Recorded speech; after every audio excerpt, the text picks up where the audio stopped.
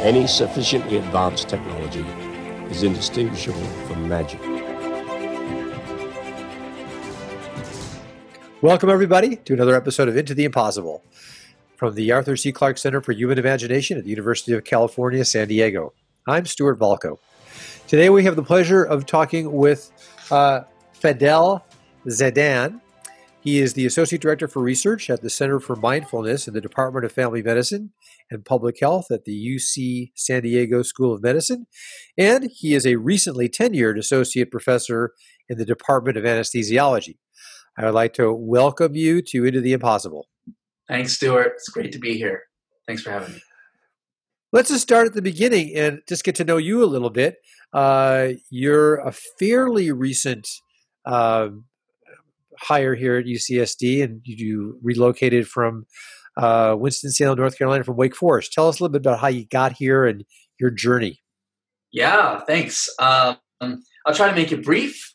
So I've always been kind of interested in consciousness and psychology and human behavior. And, when I was getting my bachelor's of science in North Carolina, I got a degree in psychology, and this was kind of in the midst of the kind of Ritalin over prescribing phenomenon that was happening. Right. And so every other kid I knew was all, hopped up on Ritalin and Adderall, and so I was really interested from a health psychology perspective to appreciate more non-pharmacological ways for us to feel better, right? To kind of depend on ourselves.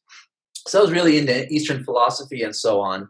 Well, getting a BS in psychology is kind of literally just that. So I really couldn't do much with the psychology degree, except in Charlotte, North Carolina, they had this educational program for educators where it was called lateral entry. So I didn't have an education degree, but I could, using my psychology degree, teach special education, which was something that was very interesting to me and something I was very enthralled by. And so my students in elementary school, grades 3 through 5, were very intelligent, but they had behavioral problems that impeded their learning. So these are kids that were suffering from the ramifications of emotional abuse, sexual abuse, severe anger management problems, predominant phases of schizophrenia, and so on. And they were all hopped up on psychotropic drugs. They were robots. They didn't really even have a personality. So I started teaching them mindfulness meditation in the morning and in the afternoon. And you're muted. I'm sorry, Stuart. Can I just jump in there for 1 second? Why is that? Why is this so many of your students on these drugs, and how did that happen? Is that a general? Is that prevalence? It was in 2003 through 5. The drugs impeded what they called emotional meltdowns, and they were figuratively that. They were really dramatic. I was attacked by staplers. I had chairs thrown at me. I can tell you some really gross things as well. I won't. I had a student that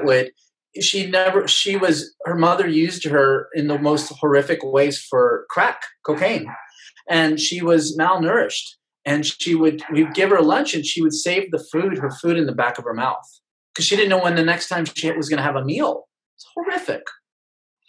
So the drugs kind of, I'm not going to say the word stabilized, but allowed them to sit in their seats. Now, they weren't necessarily engaging anything cerebrally because they were zonked out, but it was just very disturbing for me. So I taught them mindfulness in the morning and the afternoon, and I employed some of the academic disciplinary techniques my mother used on me. And,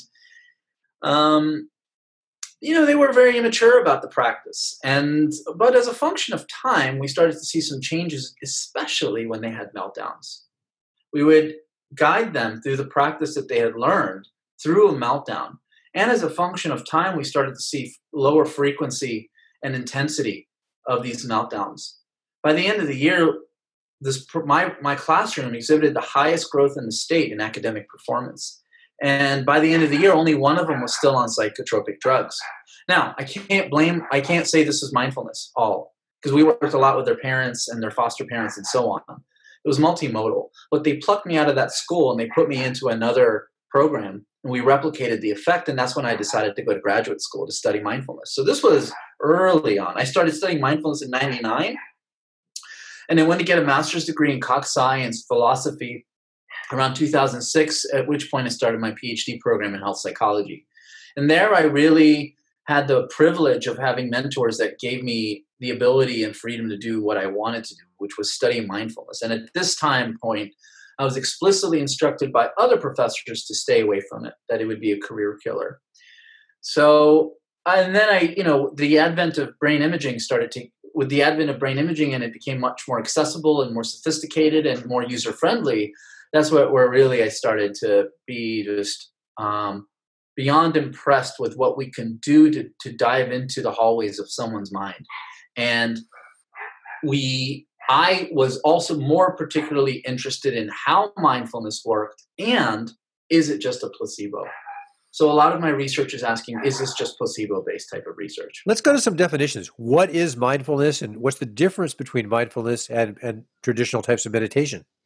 That's a great question, Stuart. So you go from one lab to another lab, from one center to another center, and you're going to get a different definition of mindfulness. But of course, my laboratory's definition is the correct one.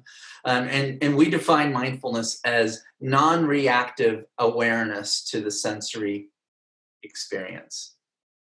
And mindfulness itself can generally contain a number of different practices, but it's really cultivating the practice to be in the present moment without allowing the emotions and feelings to kind of contaminate said moment. And if they do, that's okay. To acknowledge them, let them go, and come back to the meditative object, which is usually the breath.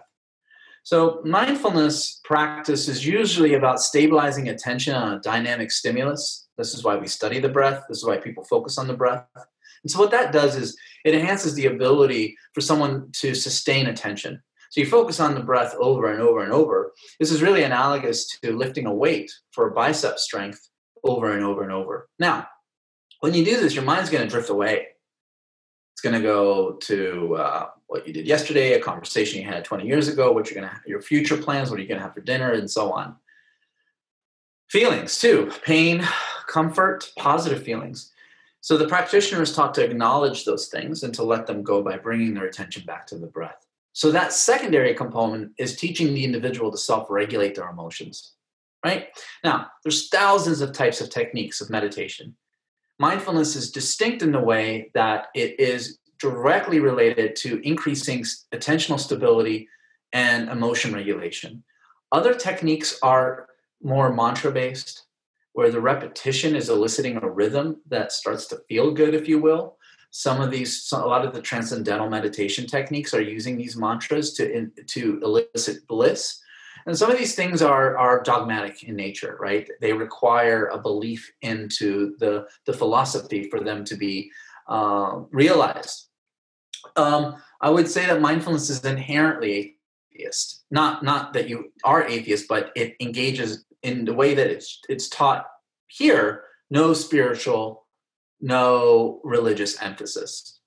It's a mental training phenomenon. And that's something that we try to really hammer home in our research, especially if this is going to be clinically pragmatic. You really need to kind of get all the peripheral expectations of what the folks think it is out of the way. So for instance, when I was working in North Carolina, there was a lot of Baptists and evangelicals. A lot, right? And so they thought, well, am I going to worship an idol? They see the Buddha sitting with a statue, and am I worshiping? I was like, no, we're not getting. There's nothing religious or philosophical or spiritual about this. You're going to the gym for your mind. So that's the way we try to kind of present it to Westerners. Now, in California, it's a different ballgame, right? People are going to Spirit Rock, they're going to Esalen, they're going to different meditation centers, and they want that spiritual component. And then it's a different game, isn't it? That's something that is powerful in itself, but I try to stay away from that in the research context. Sorry, it was a bit verbose. That's okay, because that answers a lot of my questions, and that allows me to jump to your research. Before we get in specifically, because you're specializing in pain as one of your topics of research, just broadly speaking, and you mentioned brain mapping using various techniques. What does it do to your brain? And what have you found just in general using the techniques that you've had access to, like fMRI and physiological monitoring? And is there a difference between what it does to your brain between meditation and mindfulness? Yeah, it's a great question. So mindfulness does a lot to your brain. Um, we are seeing that mindfulness is engaging multiple processes to increase well-being. And these improvements in well-being are correlated with profound reproducible changes in the brain.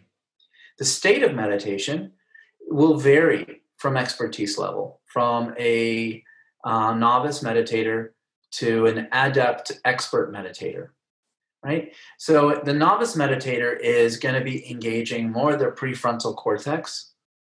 So this is the front of the brain. It's kind of the newest update of our brain, kind of the iOS 20, if you will, from an evolutionary perspective. And then it kind of down-regulates or inhibits, if you will, activation in old parts of the brain, like the amygdala, which is associated with kind of reflexive emotions that are integral to our survival, but also integral to developing some chronic conditions. And the thalamus in the context of pain. The thalamus is a very old brain region that's kind of the gateway from the body to the brain. And so mindfulness kind of shuts down that gate a bit. And then the adept meditators, the more expert meditators, they actually deactivate the prefrontal cortex through extensive training. And they have greater activation in the more sensory processing regions. So what's happening is in the early stages, folks are reappraising. They're engaging more reappraisal mechanisms, focusing on the breath. I acknowledge a distracting thought. I'm not going to judge it. I'm going to come back to the breath. I'm reappraising. Non-appraisal is what happens with more training. So, and that's remarkably consistent with the stance of Vipassana, or what we call choiceless awareness. So this is a transition. It's a natural transition in training where the breath focus kind of dissipates, and then the practitioner just watches non-judgmentally all thoughts, feelings, and emotions that arise in their consciousness, but they don't attach a feeling or an appraisal to it. And that requires the prefrontal cortex to kind of simmer down a little bit, right? So the question's loaded in the sense is that it's relative to the type of, to the amount of experience that you have. So in the early stages, from the Buddhist context, we call it shamatha. And then as you become more adept, you start to naturally transition into more of a Vipassana or choiceless awareness stance, where you go from reappraisal to new appraisal. And as people practice these techniques, do these changes persist? Can you see differences in the neurobiology, neurophysiology? And how do you measure those? Great question. So the answer could be a year-long course, but I'll try to give it to you in 1 minute. So,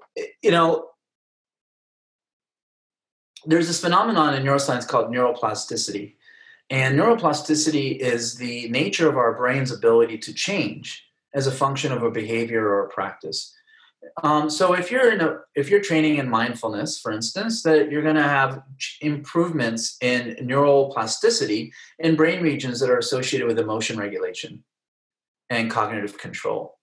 And the same is true if you're always depressed or in living a sedentary lifestyle. The brain will also adapt to facilitate those negative behaviors. It goes both ways. Now, why would a bicep change as a function of physical training differently than the brain as a function of mental training? So really, this is the use it or lose it principle. So we see changes in the brain from practicing mindfulness that are more stabilized as a function of training frequency. So we will do these techniques called resting state functional connectivity. So this is where an individual just lays in the scanner and does nothing. And we will see different activations at rest. We call it at rest. There's different brain activation at rest. And one of the more unique findings that we're seeing is that the changes in the brain's default mode network are occurring. So this is the brain's self-referential, self-narrative, the mind-wandering network. And so you're driving to the mountains, you got your whole family in your car, you're going 75 miles per hour, you're 2 hours in, but you are nowhere near that car, right? You were thinking about what you're going to do when you first get to your mountain house, whatever your mind has wandered. That default is being engaged, and it's largely being driven by activation in the medial prefrontal cortex and the posterior cingulate cortex, and this oscillating activation back and forth. Now, there's some data that shows that when the longer we're in default, or the stronger that we're in it, the less happy we are. Mindfulness practitioners, when they're just resting, have greater deactivation of this mind-wandering network, which is more reflective of them being in the present moment. You see? So this is them not meditating. And this is, let's say, if you're taking a longitudinal perspective of scanning someone before they practice in an intervention versus after, or getting age-matched folks to expert meditators, we will generally see a change in this mind-wandering network that's so intricately related to our well-being. You know, in the study of the neuroscience of imagination and creativity, we often talk about daydreaming and visualization and so forth. And I wonder if you have any thoughts about that default mode network, and is that important to creative states or states of imagination? And some of these meditation techniques, especially Tibetan Buddhist meditations, where you visualize deities or certain structures or yantras, seem to come into play. How is that related? Do you have any thoughts about that? Great. So I want to first just throw out the caveat that I don't explicitly know the relationship between imagination, the visual arts, and the default mode network. Having said that, it's probably been done. Default mode network is not necessarily a bad phenomenon. It's a neuroprotective mechanism. So if we're 100% of our time fully engaged in a cognitive task, then the brain's not going to have the capacity to recover. So it's neuroprotective in the sense that it allows it to truly rest. It's more important the content of your default mode. So if someone's in chronic pain, the moment-to-moment experience is driven by their pain, including their mind wandering, right? And if you're sailing through the islands of Greece and you're mind wandering, you might be mind wandering all these wonderful, beautiful things that are, engaging your consciousness as you go from one place to the other. So it's relative. So I want to throw that out there. I do think that daydreaming and wandering and this purported network are closely related. And you and I know that daydreaming has led to some incredible insights. So I can never say that that's a bad thing. If the intention is to cultivate an idea through these practices of visualizations and daydreaming, then I would predict that default is more deactivated. You see, default deactivates when we have an intended practice or behavior. The second you drift away from that focus, that's when default kind of engages. So if you have the mental capacity to engage your mind and your visualizations and your daydreaming, if you will, for a proposed intention, then that would be a very positive thing, behaviorally and neurally. And I would predict that if you have a practice that stabilizes your mind, that you'll be able to attain your intention with greater efficiency. But I haven't tested that, you see, so I have to be careful about what I say. Well, what you did choose to do in your career is you used pain as a way of researching this and delving deeper into the neurophysiology, neurobiology of it. We have a lot in common there because I also did my graduate work in pain and stress disease, some chronic pain clinical programs. And you have a very interesting way of testing how people respond to pain. Yeah. And so let's get into that a little bit. Your specific research and the results you've gotten. First, let's talk about the experimental model that you use, which has been the subject of a lot of media attention because it's pretty dramatic. Yeah. Well, we're not sadistic in any way, but we do explicitly and experimentally induce pain in our laboratory. Pain is a wonderful phenomenon to study consciousness, and that's really why I got into studying pain, because it's an event-related experience that we can isolate using brain imaging techniques in real time. I mean, it's. I could turn it on, you could say "ouch," and then I could turn it off. So, pain is constructed and modulated by a constellation of interactions from the sensory to the cognitive to the affective dimensions, which are analogous to our moment-to-moment consciousness experience. Then I had some experiences in the clinic, right, where I saw actual suffering. And that was really motivating as well. I mean, more so, I think, just to find a way to get folks to alleviate their own suffering. We use a couple of devices that elicit noxious heat. And we'll stimulate the arm and or the leg. So we'll put the probe under the leg while we scan their brains or collect blood or do some kind of pharmacologic antagonism. We do all kinds of stuff to understand how these techniques work. And then after the heat stimulus, which is in the frankly noxious range, but it doesn't cause tissue damage or burns. It's controllable. I mean, you'll have variability in the pain responses, but it's controllable. And they could always lift their leg up and quit, and still get paid. We pay very well. So I should preface it that way. We pay well. So they'll sit there and then we'll get a pain rating from 0 to 10. 0, not painful, 10, most imaginable, using like a scale, an algometer. The more red you see, the more in pain you're in. So we call this psychophysics, right? It's something that's completely personal and you can't see it. So we need to use validated quantitative sensory testing procedures to get a reliable psychophysical measurement of one's own experience. So just to drill down that just a tiny bit.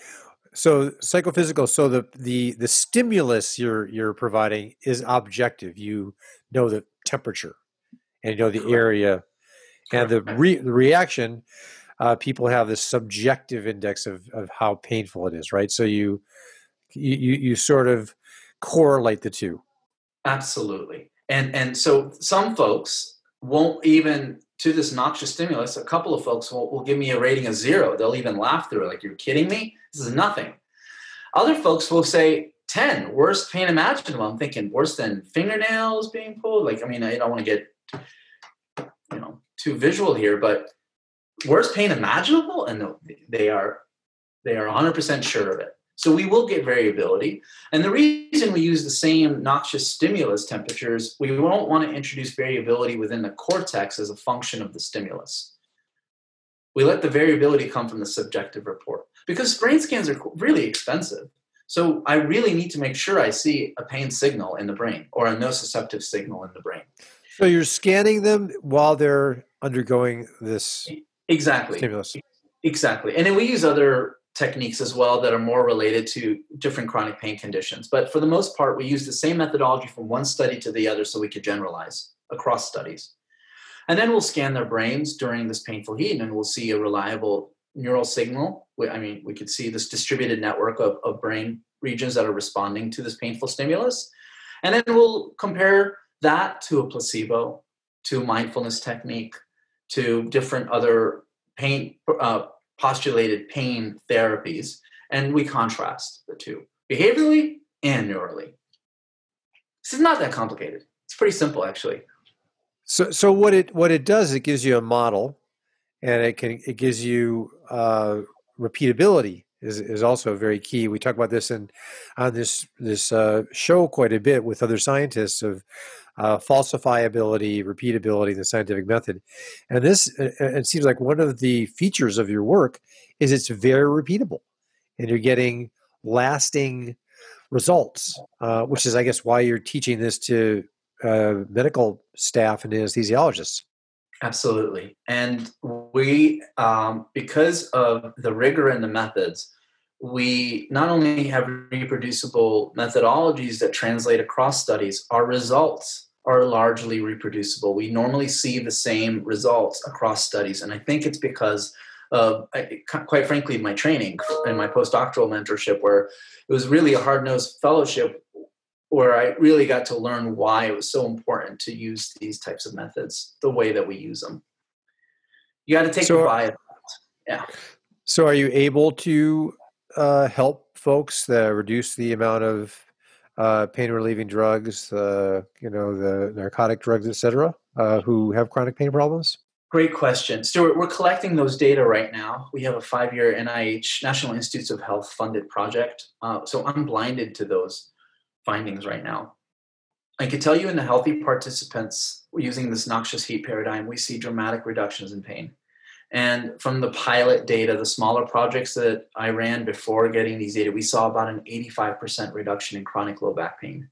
Other groups are studying chronic pain as well using mindfulness techniques, and they're seeing dramatic reductions in pain as well. So in the context of the medical field, a greater than 30% or greater clinical improvement is considered clinically significant. And we do see that repeatedly for mindfulness. I would say that mindfulness is one of the most promising techniques for pain, right? The jury is still kind of out on depression, although it works for depression, but we're getting mixed signals from different studies. And post-traumatic stress. There's all these other health outcomes that mindfulness, it's kind of a mixed bag or at this stage of the game. With what it does. But for pain, I'm very confident. And I got very lucky that I studied pain and mindfulness, that mindfulness really bona fidely works for pain. But I don't know if folks out there, are watching and listening, know how big a problem in our society chronic pain really is. And of course, we know about the opioid addiction problem, which is on the heels of that. The statistics are quite astounding. So any clinical benefits you have are quite significant. Absolutely. Yeah. I mean, we have in our country, and these are 2012 figures, 100 million Americans that suffer from chronic pain, 1.5 billion worldwide. It costs our country alone $635 billion a year. I mean, that's probably a different story as a function of our healthcare system. And yeah, we have an opiate epidemic. There's an over 400% increase in opiate misuse and addiction, and it's directly related to chronic pain. So our own Centers for Disease Control have proposed new prescribing guidelines for pain, and the number one recommendation guideline is to use non-opiate pain therapies. And through our work, we were able to discover, well, let me back up. The number one pain modulatory pathway engages the body's endogenous opiate system. When you stub your toe, your body releases a cascade of endogenous opiates to attenuate that. Other than the endocannabinoid receptors, opiate receptors are the second most concentrated, highest frequency receptors in the brain and body. We are primed for opiate addiction.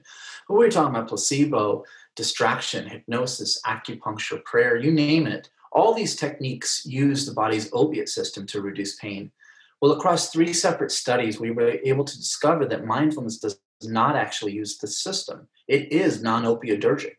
So, which is wonderful if you consider that if you are addicted to opiates, you would have to meditate like the Dalai Lama to build up and cultivate enough opiates to override the tolerance that you've built.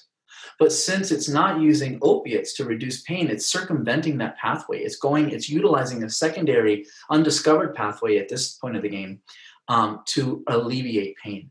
So these findings are really quite, appropriate for chronic pain as well as opiate addiction. So moving on a little bit from the discussion of your research in pain, the center also teaches folks how to use these techniques to control stress and improve performance. So I'm very interested in that, and as other benefits to this. Maybe you can talk a little bit about how your research relates to that and some of the programs that you have. Yeah, I can't tell you how lucky I am to be here at UC San Diego. It's a dream come true in so many levels, and one of the most attractive aspects of moving here was that we have one of the best centers for mindfulness. It's a UCSD based center for mindfulness, and it's been around for well over 13, 14 years, I believe.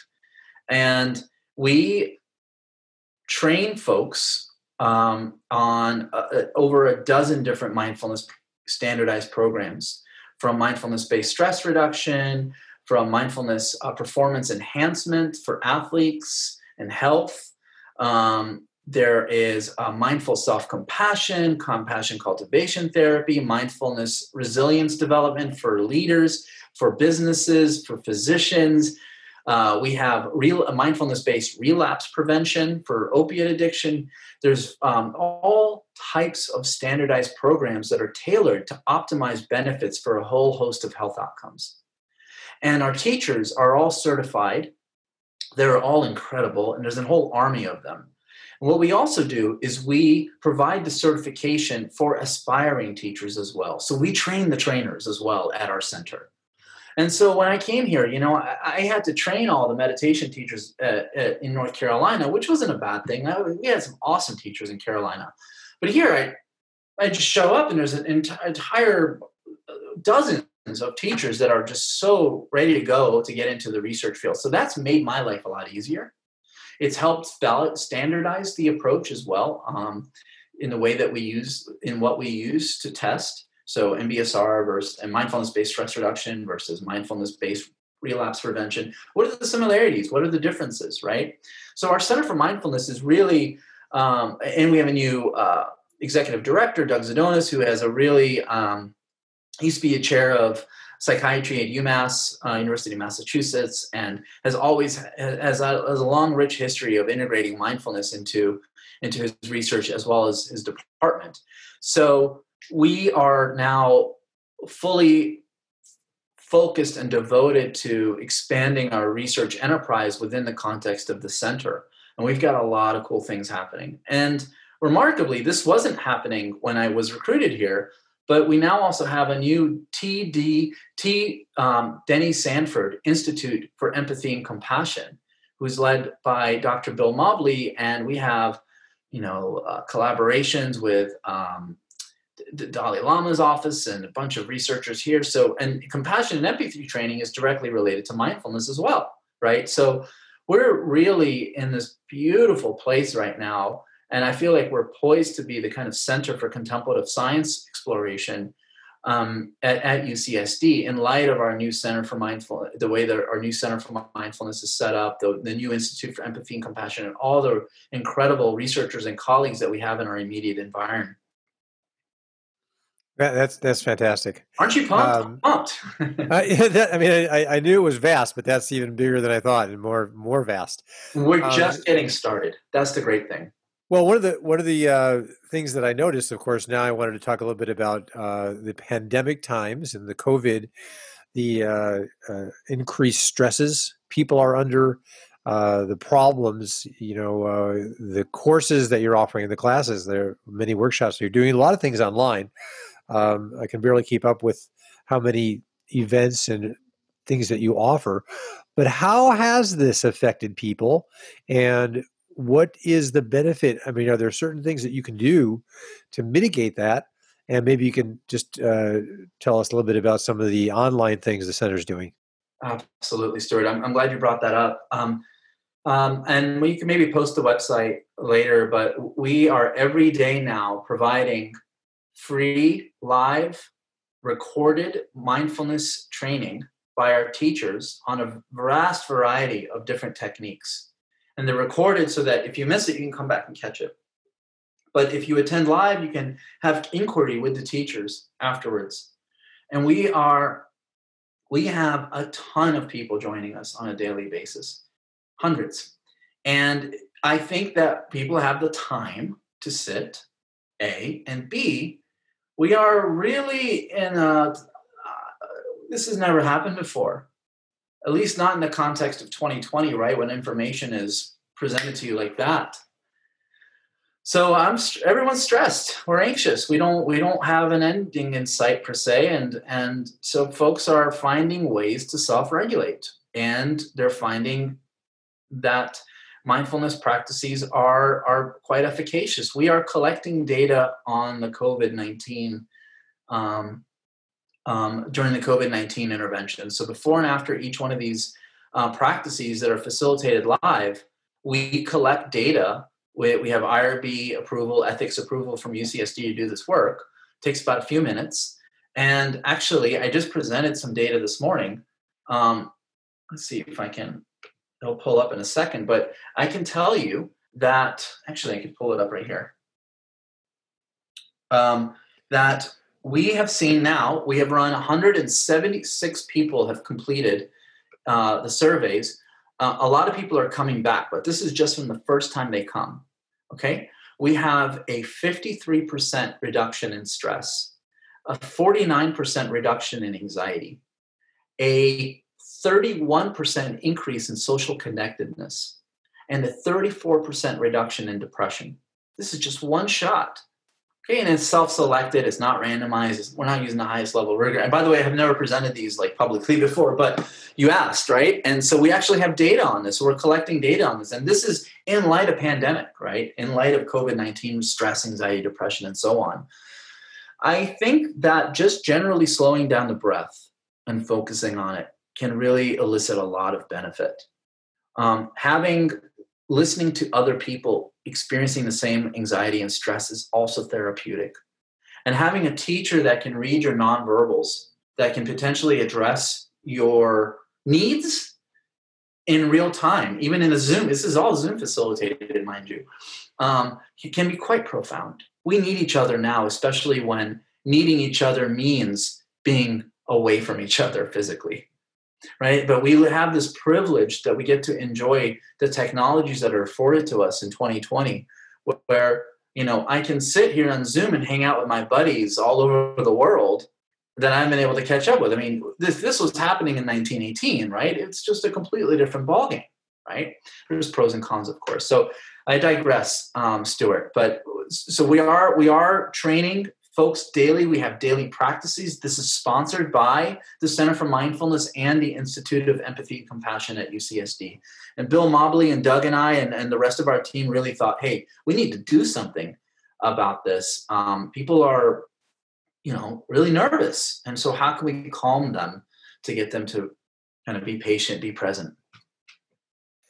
There's a lot, and some of our recent guests, for example, Tiffany Shlain has a book called 24/6, and other folks that we've interviewed talk about the unique stresses of depending on the technology so much and how that impacts the way that you're wired, especially, of course, social media, which is causing a lot of conflict and a lot of tension in our society. What do you think about that? I mean, what's you just mentioned there's an upside to it, which is a very good thing to focus on. How do you balance the dependence on technology and how it impacts your neurobiology?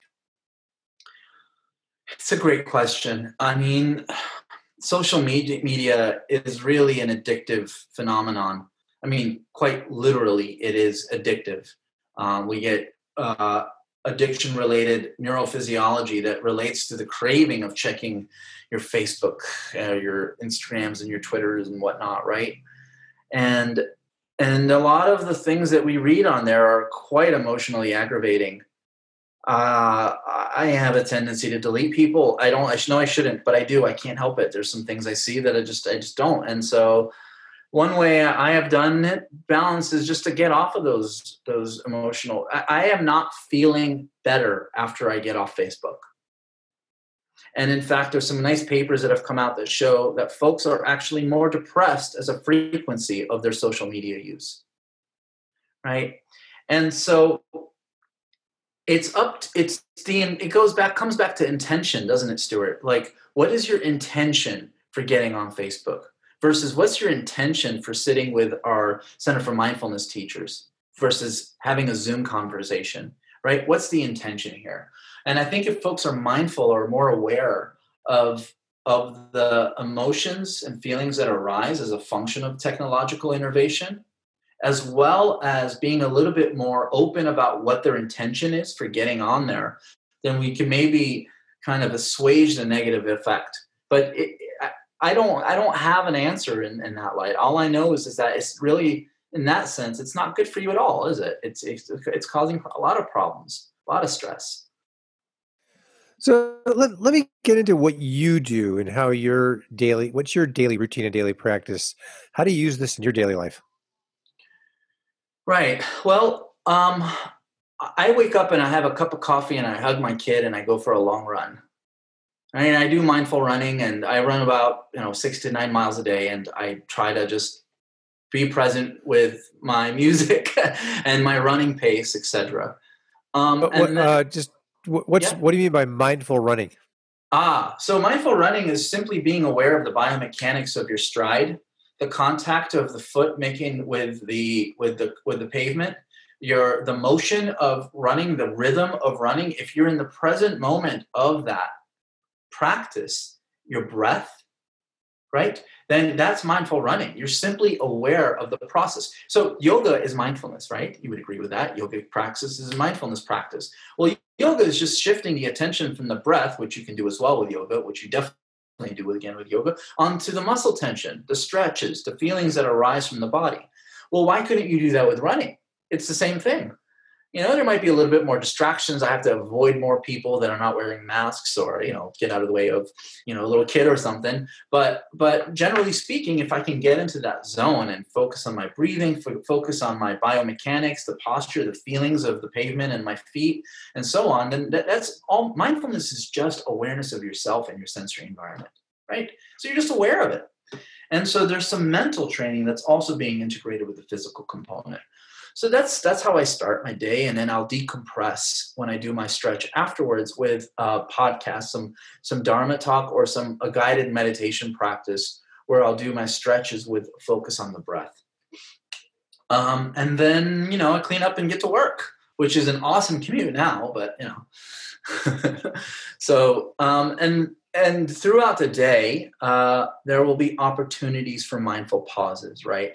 So I might not be such an avid practitioner where I have a formalized sitting practice, although I try to sometimes here and there, but I always try to be mindful, try to be aware of my feelings and my emotions before they kind of get out of hand, right? We have a lot of emotions and feelings that are reflexive, right? And we can, with mental practice, we can kind of slow that reflex down where you can separate the judgment/evaluation from that sensory event. That event is not me. But with some of these reflexive emotional reactions, we start to think that feeling and emotion is inherently myself, but it's not. It's just an interpretation that can be easily assuaged. Easily is a strong word. We'll give folks the resources that you have and that the center provides so people can get started. And there's a lot of apps out there as well that are popularized and advertised. What do you think of those? Well, I don't know. I don't know. I'm a little, I don't know. I guess I haven't explored enough apps to give a definitive answer, but I think apps can be useful if you know how to use them appropriately. For me, I'm a purist in the sense that sitting in silence and focusing on the breath. You and I talked about this, right? We have a recipe to make an omelet. Now make a perfect omelet. You know the recipe. Well, mindfulness is just that. It's a recipe. You focus on the breath non-judgmentally. There's a couple of other things that you can do to make your practice a little bit more dynamic, but you just got to practice. So I don't know if I necessarily need those different didactics. And a lot of the way the Westerners teach is super verbose. There's not enough times in silence. It's just kind of the spoken word type of phenomenon, and I don't love that per se. Now, do apps help people? Sure. If that's how you're getting your sit, do it. But with Zoom and FaceTime and all, we can and recordings, you can actually on YouTube or whatnot, we can actually have a real life facilitated integrate with you, which I think will get a lot better. There's a lot of redundancy that could arise from an app.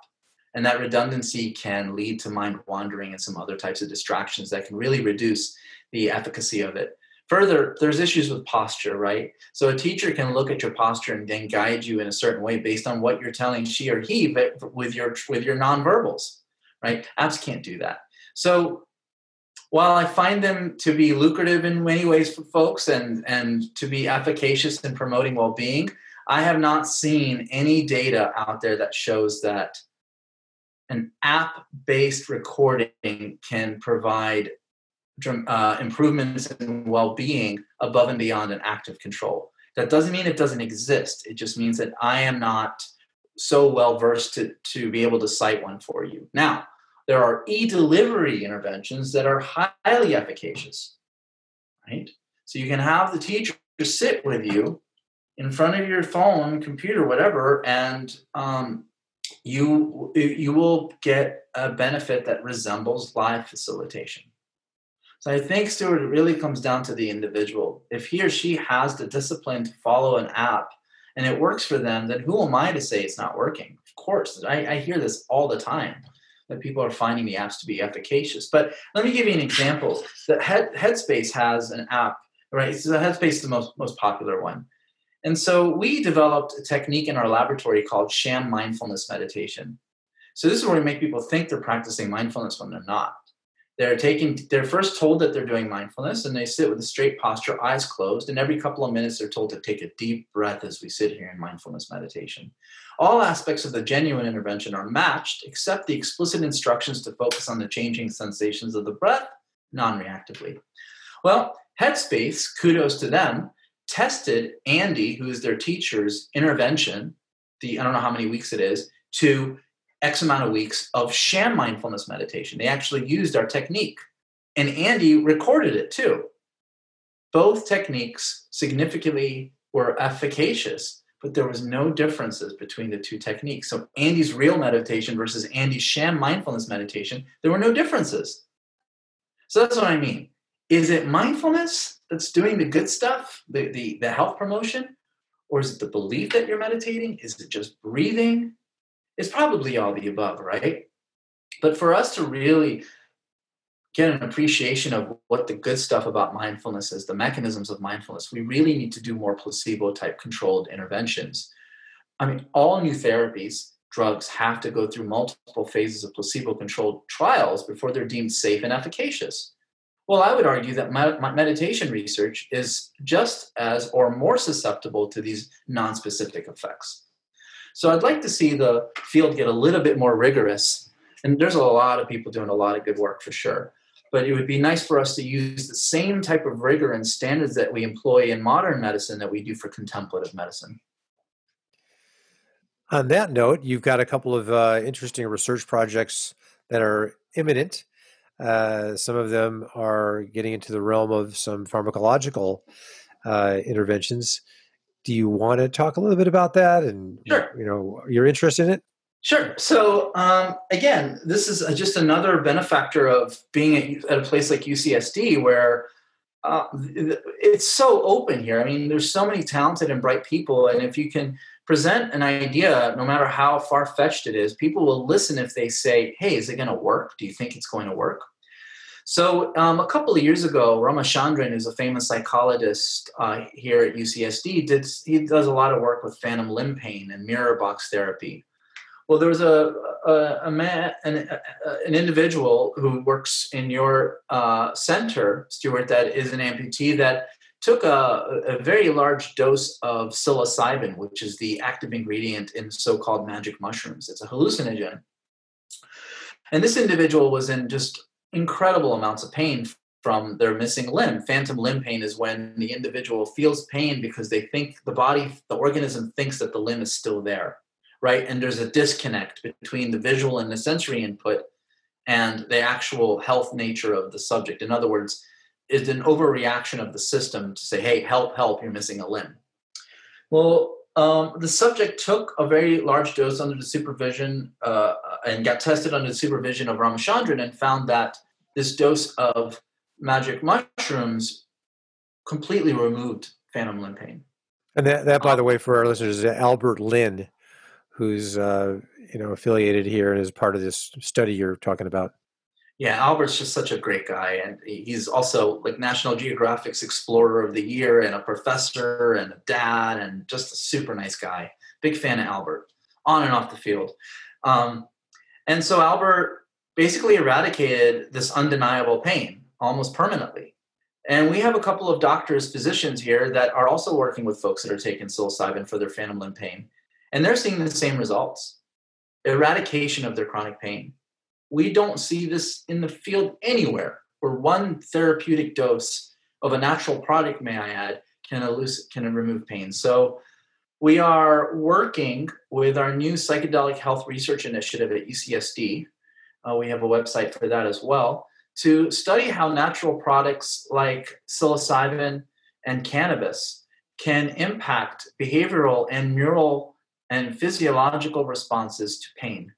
We're eventually going to also move to other health domains such as anxiety, depression, to kind of just get an appreciation of how this works, how these natural products work. Maybe we could isolate said mechanisms and then try to apply them to other therapies to improve well-being. So the doctors are really excited because we've never really seen anything work this way, a one-time therapeutic that can produce long-lasting health and pain improvements. So my lab is moving a little bit into this direction, and can't wait to get started. There's a lot of loopholes you have to jump through to be able to do this work. What's your hypothesis on how a single dose rewires the brain so profoundly? How does it do that? Yeah. I think it does it similarly to mindfulness meditation. You see, mindfulness restarts the moment-to-moment experience. Restarts the mental set in a moment-to-moment way. So focusing on the breath, starting over. Get distracted, start over, come back to the breath. Start over, come to the breath, right? Well, I think what's happening with psilocybin, and we have some insight from some of the existing brain imaging data, is that psilocybin is also eliciting a restart button. But the button is much bigger than mindfulness. So mindfulness is something that requires training, and you have to do it over and over and over to restart the organism. Something I think is happening with psilocybin that restarts the organism, that stops the disconnect between the perception and the experience, the perception of a missing limb and the experience of phantom limb pain with such a dose. It's like we know that serotonin is going to be involved, but the exact neural processes supporting this are unknown. So the hypothesis is that the prefrontal cortex is going to be somehow involved that restarting neurophysiological pain processing one way or another. I'm really excited. I have no idea how it's going to work, if it's going to work at all. But it will be placebo controlled too, so that's good. That, by the way, is being run by the Arthur C. Clarke Center for Human Imagination, and that's a good way to come to the end of our time, and we'll be very interested to see how that goes. It's almost like rebooting, right? Or a lot of software, a lot of bad software metaphors come through my mind. I'm good for that. So just in closing, first of all, I want to really thank you for your time. A lot of really great information. What would you recommend as a first step for our listeners and viewers who want to get into this further? I imagine the meditation is getting into the meditation. So I would say go onto the UCSD Center for Mindfulness website. We have tons of free guided interventions and practices. Start with a 5-10 minute one. Just start 5-10 minutes and just be more aware of yourself non-reactively. And the practice will lead you to do that. And then try to be mindful the rest of the day. The next day, come back, add another minute or two if you feel like it, right? Attend some of our live sessions. That way, some of the questions that will arise, you can have them immediately addressed by a certified teacher, right? Or you can email them too. They're totally available. I mean, we are full on open to helping people right now. So this is a unique opportunity to get formalized training for free, live free training through our center. And if you don't have the time, of course, then try a guided practice that's recorded. There's tons of free resources out there. Just be careful that sometimes people call different meditative practices mindfulness when in fact it's not. It's a very hot term right now, so they just put that tag on there. But if you go in through our center, it's going to be pretty legit. Thank you so much, Fidel, for your time and for the amazing resources that are available. And I'm looking forward to having another one of these when you start your next cohort of research and when we get back to some kind of in-person workshops. Very much. Thank you so much for your time and inviting me, Stuart. It's been great to get to know you. I'm looking forward to collaborating more. Any sufficiently advanced technology is indistinguishable from magic. If you enjoyed this episode of Into the Impossible, please subscribe, comment, share, rate, and review. For a chance to win a free copy of our most recent guest's newest book, send a screenshot of your review to info@imagine.ucsd.edu. We appreciate hearing from you and are always open to your suggestions for future episodes. For more information, go to imagination.ucsd.edu. Find us on Twitter @ImagineUCSD. Watch us on YouTube, listen on iTunes.